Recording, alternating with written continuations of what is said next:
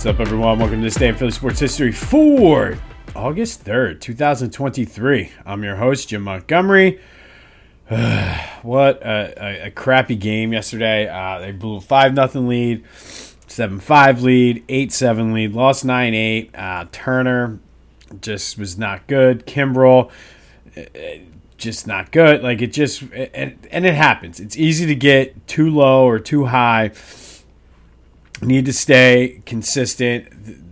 Big picture, they're still in the wild card race, but it's disappointing when you're up 5-0 and you can't hang on. I'm anxious to see how they bounce back today after having some of that momentum from the other night.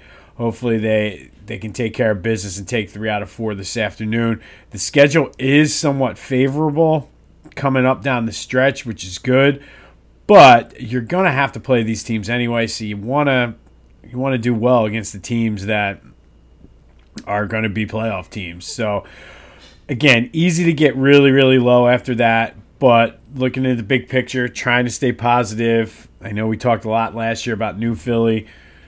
Let's keep it in perspective. If they can win today and take 3 out of 4, that's almost the best you could have asked for other than a sweep. So, if you'd have said to me they have a chance to take the third out of 4 today, I would have taken it. So let's see how this goes. No need to panic yet.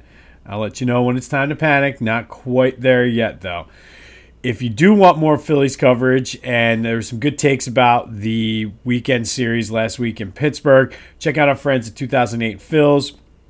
They have the world's biggest email Phillies newsletter.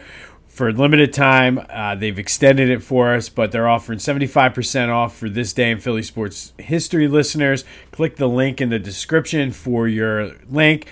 We did give out 3 free subscriptions yesterday, so congratulations to those folks. I'll be getting that sent out today. But with the subscription, you get access to everything they have, the archives, any new posts, everything basically behind the paywall. Great discussions on there. You get that 2008 Phillies championship shirt. 2008 Phils will follow your Twitter account, which is good if you're trying to increase your following or grow your brand. Access to autographs and giveaways, tickets, memorabilia, that type of thing. And it's all for $2 a month or $20 for the year. Again, I keep saying it, but I stand by it. It's definitely worth it. So check them out. 75% off in the description below wherever you're listening to this. Okay, a couple Eagles news.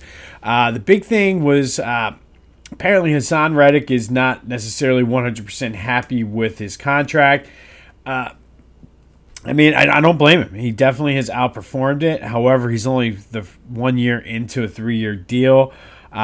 So hopefully it doesn't turn into a distraction. I don't necessarily see him as that kind of guy. He's one of those guys that I think is going to go out and just say, all right, let me show you on the field what I can do. I almost feel like he's been sort of underrated his entire career. So we'll see what it's worth monitoring. I will say, especially with some of the young guys coming in. So I don't foresee it being an issue. But again, with things like that, you never know. So we'll keep an eye on it, but I'm not necessarily super concerned. The other big news was Quez Watkins saying he's an elite receiver. All right. I mean, great. If you're an elite receiver, then we have one of the best. We already do, but we'll have the best receiving core in the league. So let's go out there and show them you're elite, Quez. But I mean, I'm at this point. It's the preseason kicks off tonight. The Raiders play, I believe, the Browns in the Hall of Fame game, or maybe it's the Jets, Browns. I don't know who play. Either way, there's football tonight. Looking forward to that. Let's get it on. All right, Sixers news. Montrezl Harrell tore his ACL and his medial meniscus yesterday, so he's out for the season, and it looks like that signing and matching the Jazz contract offer to B-Ball Paul actually might work out in the Sixers' favor. I guess that's taken a positive out of a negative. It's been a very negative offseason for the Sixers, but all right, it is what it is. I mean, everybody was questioning. I still think it's something to question why they signed three big guys like that. But now that Montrez is out, wish him a speedy recovery. But B-Ball Paul, that signing looks a little bit better now. But again, wish Harrell a speedy recovery. The Union are in action tonight against DC United in the League Cup's knockout round.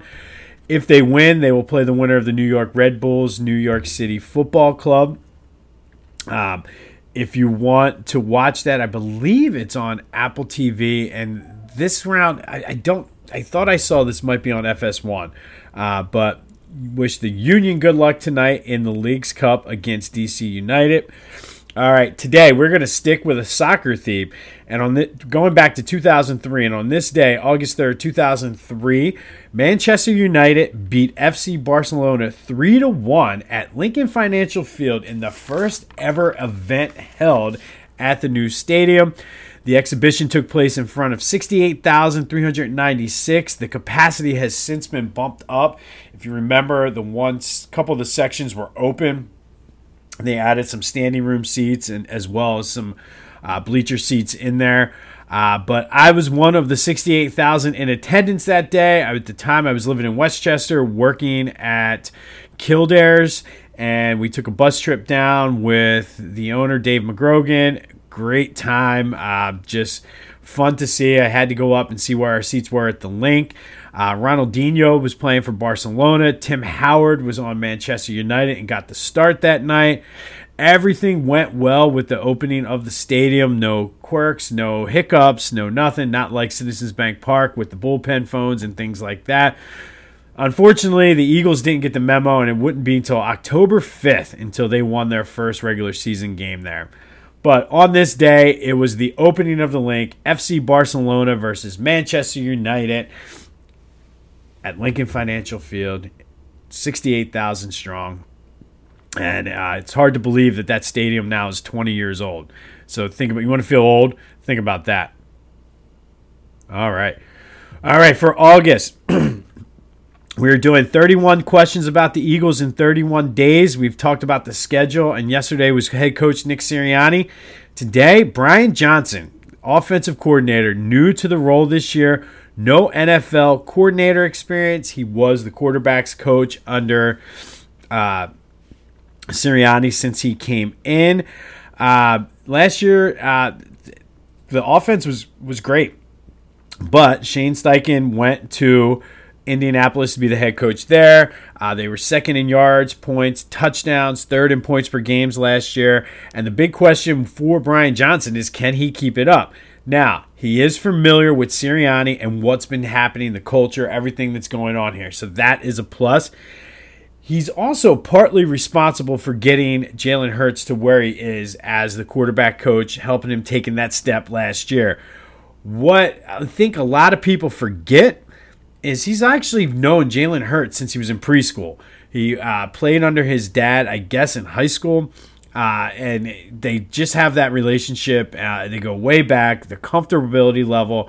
And to be completely honest, yes, this is a question because anytime there's a new coordinator, calling plays and everything like that, you're going to have some questions. But I don't necessarily see the offense missing a beat for a couple reasons. One, Brian Johnson was already in this offense, so he's familiar with what Sirianni was trying to grow and what Sirianni's trying to do. Two, he's been partly responsible for the maturation of Jalen Hurts. He's helped cultivate him as the starting quarterback, worked with him getting into where he is. Jalen Hurts has given him a lot of credit. So I think in that regard, you're going to be all right. And kind of a 2B on that is Jalen Hurts himself. I really see him taking a big step forward this year. He has the right mindset. He's done it everywhere he's been. So I think that's going to help ease the transition to Brian Johnson. And again, I don't see the offense missing a beat. I mean, I think you got all of those guys on the entire offense minus the running back. It's going to be the same. And I think that's an upgrade, to be honest, with DeAndre Swift as the third running back there.